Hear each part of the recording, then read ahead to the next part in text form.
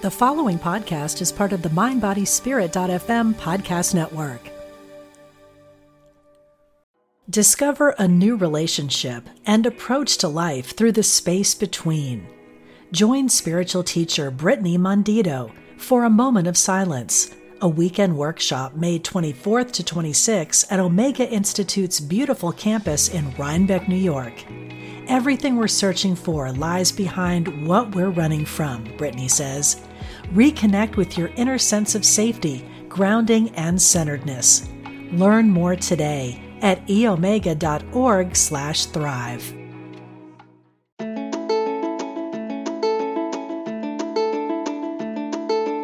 Support for this show comes from Sivananda Ashram Yoga Retreat, Bahamas, where yoga is more than a class, it's a way of life.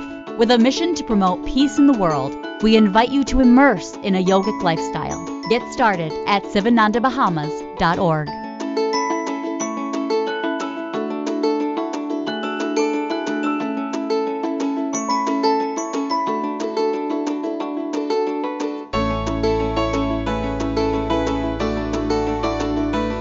From Spirituality and Health magazine, I'm Rabbi Rami, and this is Essential Conversations.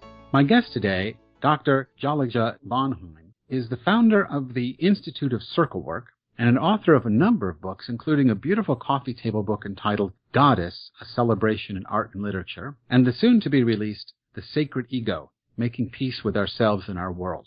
An interview with Dr. Bonheim will appear in the September-October issue of Spirituality and Health magazine.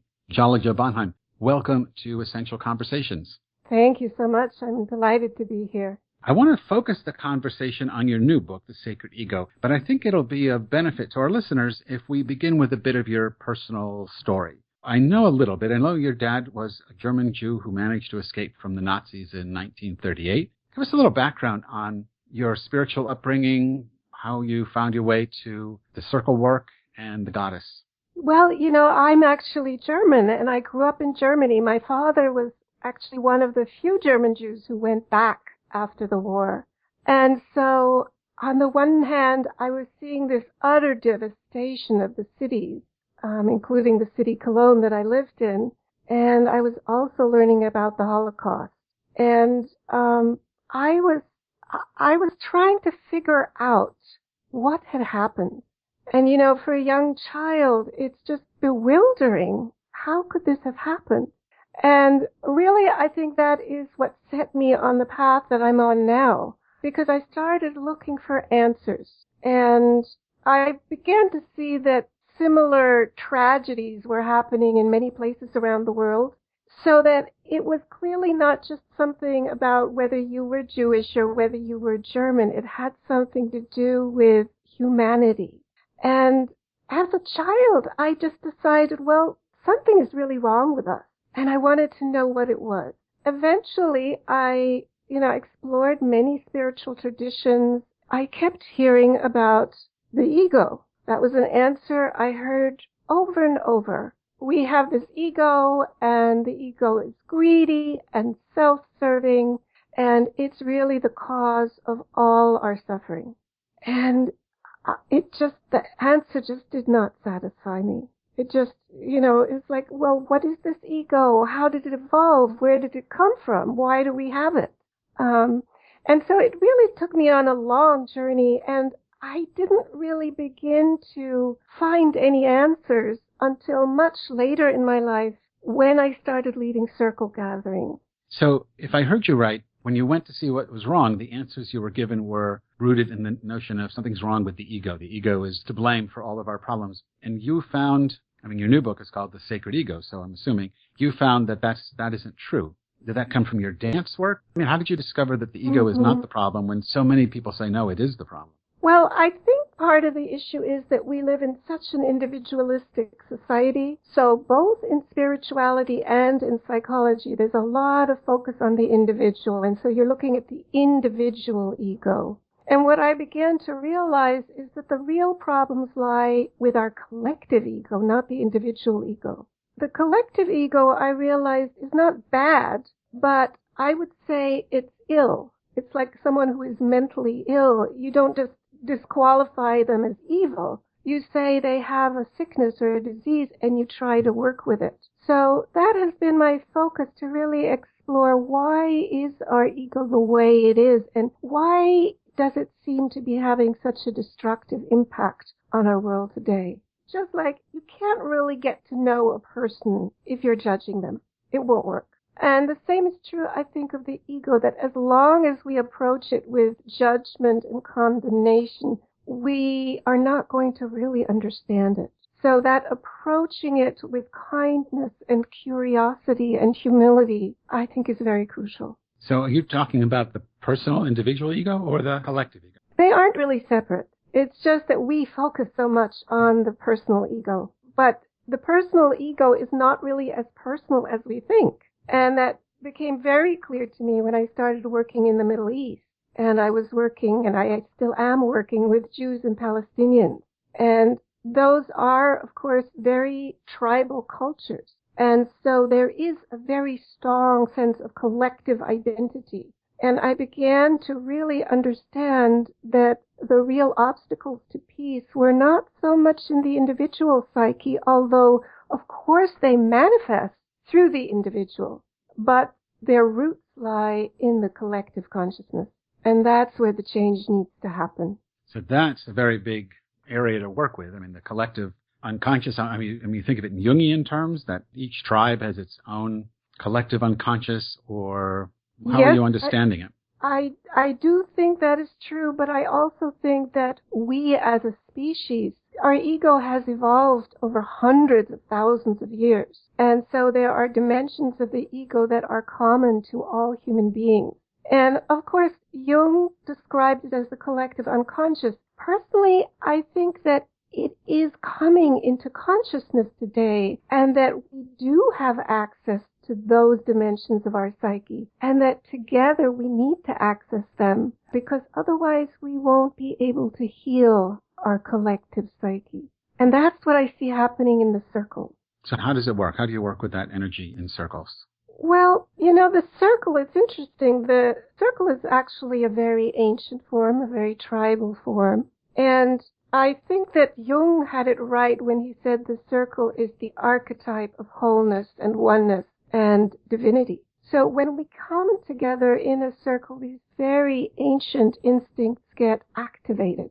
We begin to see in the process that we are actually all working on the same issues from different perspectives. For example, when I work with a women's circle, the issue of healing sexual abuse or healing the feminine, it comes up in so many different ways.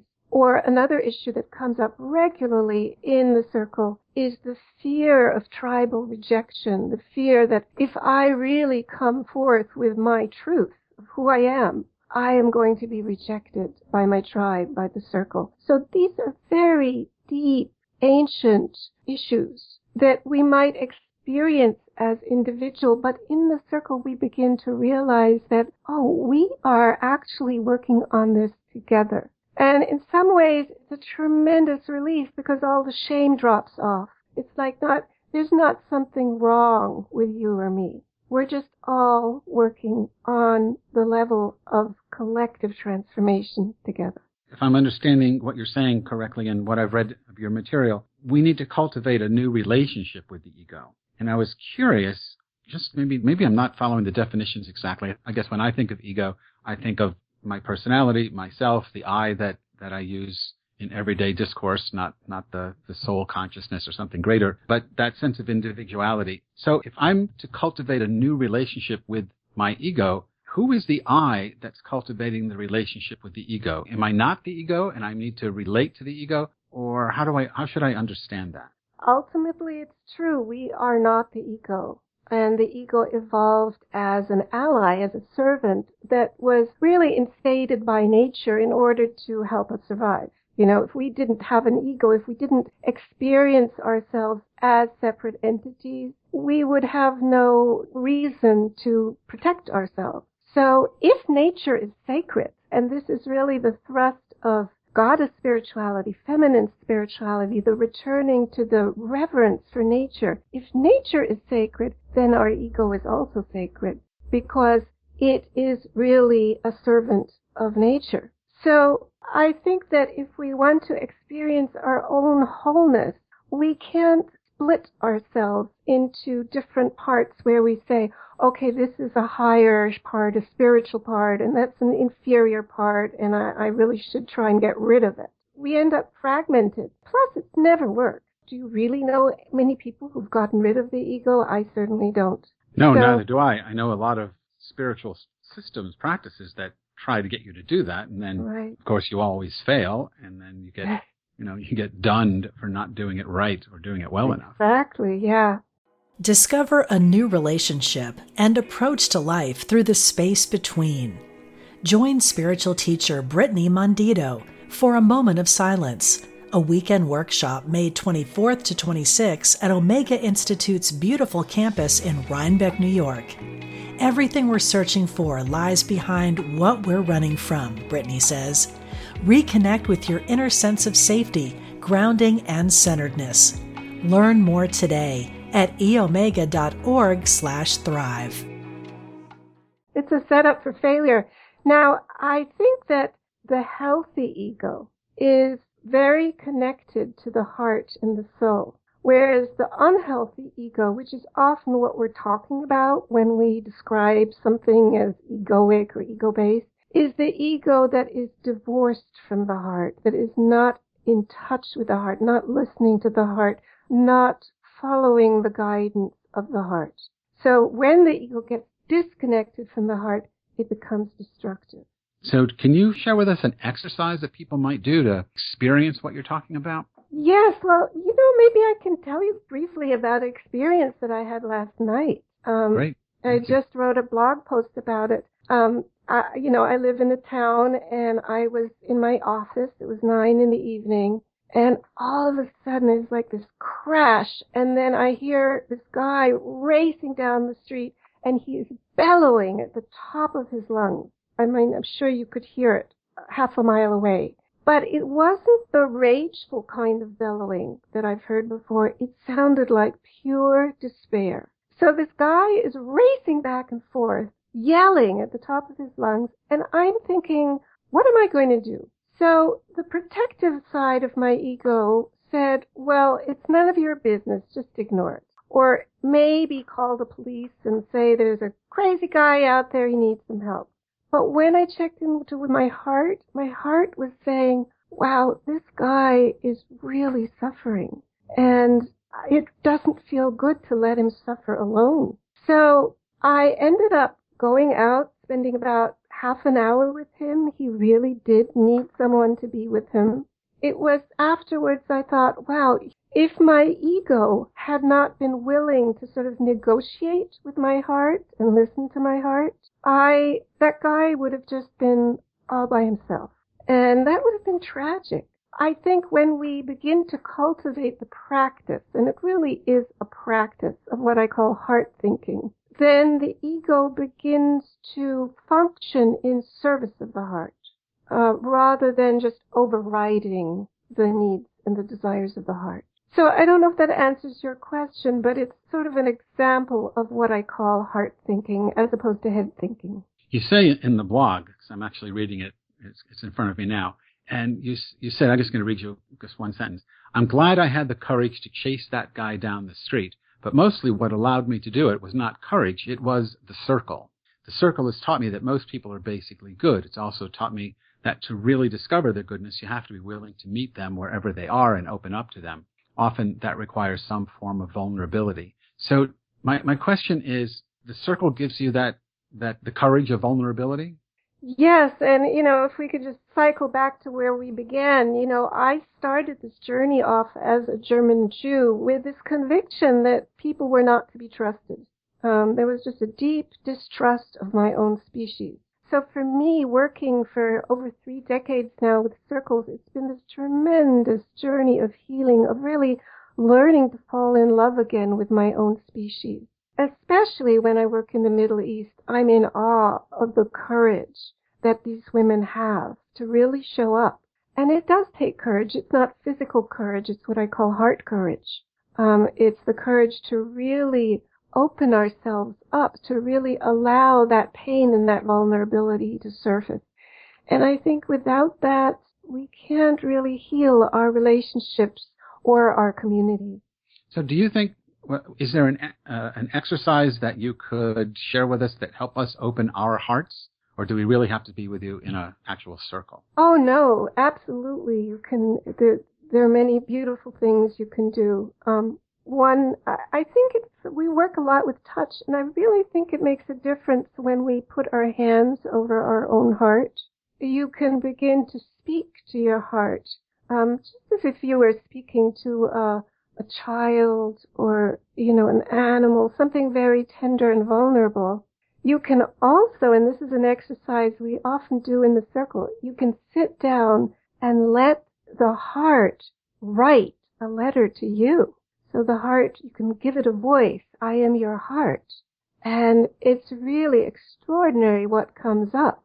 And many people say they realized that their heart was just so happy that they were finally listening, that they were turning to it and really listening to its messages. All right, thank you. That's a help. I hope people will give that experiment with what you've just shared, putting your hand in your heart and having your heart write a letter to us. So I want to just add the other thing that in your work I find so intriguing, and that's your work with the goddess and this just gorgeous, you call it a coffee table book. It's just and it's on my coffee table, but it is a gorgeous book about the goddess with lots of photographs and beautiful retelling of some of the classic stories of the goddess. How did you get involved with that? Did that grow out of the circle work? And do you have a lived experience of the goddess in your life?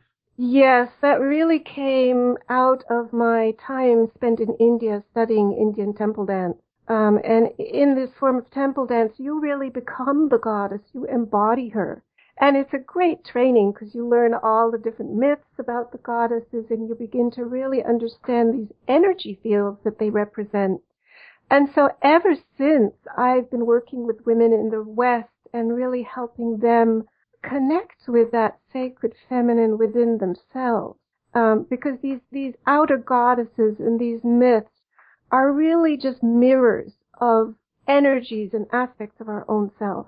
And so it's beautiful when you see people, women as well as men, really stepping into that goddess aspect of their own being, as well as bringing that into their relationships. So I want to just let people know that if you take a look at her book on the goddess, it's not just Indian goddesses. She does a really wonderful job with how the goddess manifests throughout world cultures.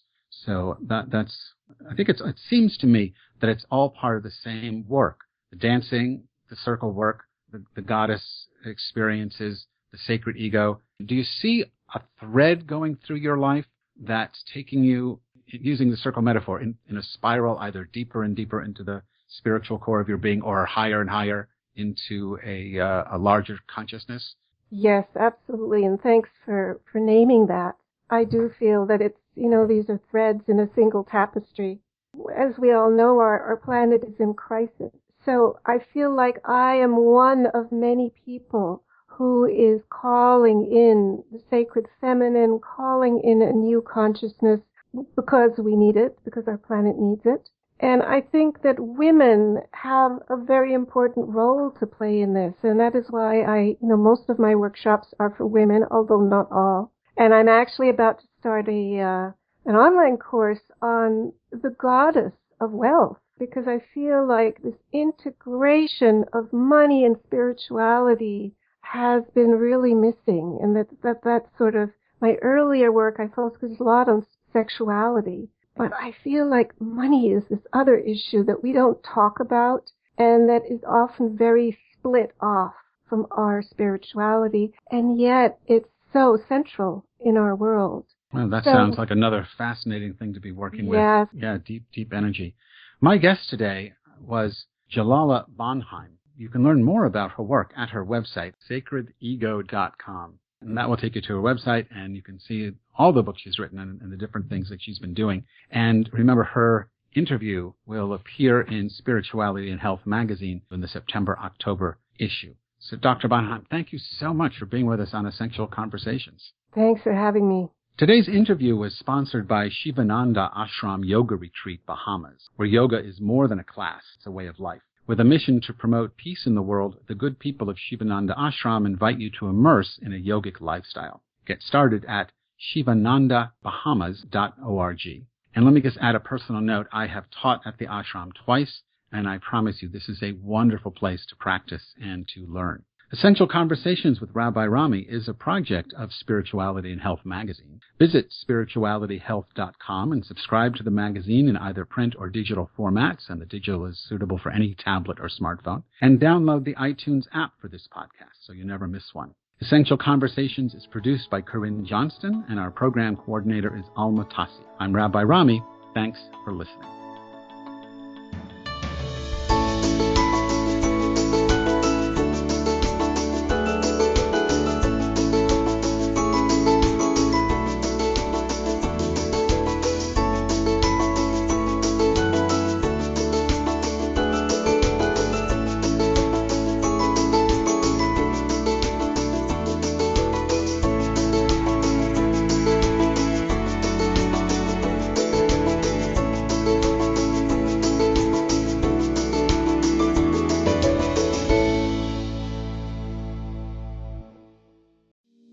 We talk to the animals, and we know you can too.